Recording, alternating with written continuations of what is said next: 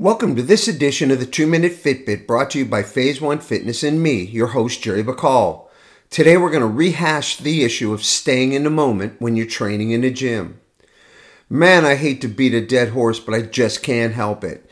If you went into the gym every day and heard the sound of fingernails on the chalkboard and the feeling that it gave you, then you know exactly how I feel when I walk into the gym and half the people in there are staring into their phones.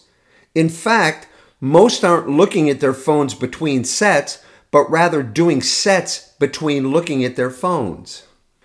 I know I'm old and I've been training in the gyms for a long time before there were cell phones, but having access to one now doesn't make me any more inclined to carry one while working out and doesn't make it any easier for me to understand those that do. As I look at these people, I can't help but wonder, what the hell is so important that you have to check your phone? And what could possibly be on your phone now that wasn't there 2 minutes ago? It makes me wonder how many people would actually leave the gym if they realized they had forgotten their phones. And that sure explains a lot of the physiques that I see in there. So check this out, all you phone addicts out there. Show some common sense and some courtesy. Most gyms don't have enough equipment to allow for all the extra time you are taking by including your phone into your workout. Stop and consider those that are on a limited time schedule and want to maximize the time they've put aside for exercise. In fact, you phone jockeys should try it. You may like how you feel and look and start to leave your phone behind as well.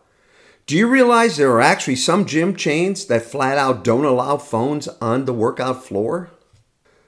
I know most of you don't want to take an hour to drive to somewhere that's only 30 minutes away, so why would you want to come into the gym and spend an hour on a workout that is only giving you 30 minutes worth of benefit?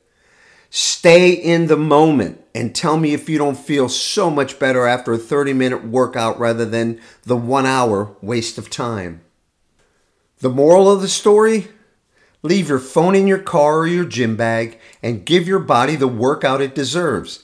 And if there's something so important happening in your life that you have to check your phone every 2 minutes, you shouldn't be in the gym anyways.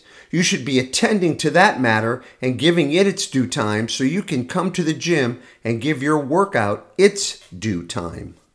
Thanks again for joining this edition of the 2-Minute Fitbit brought to you by Phase 1 Fitness.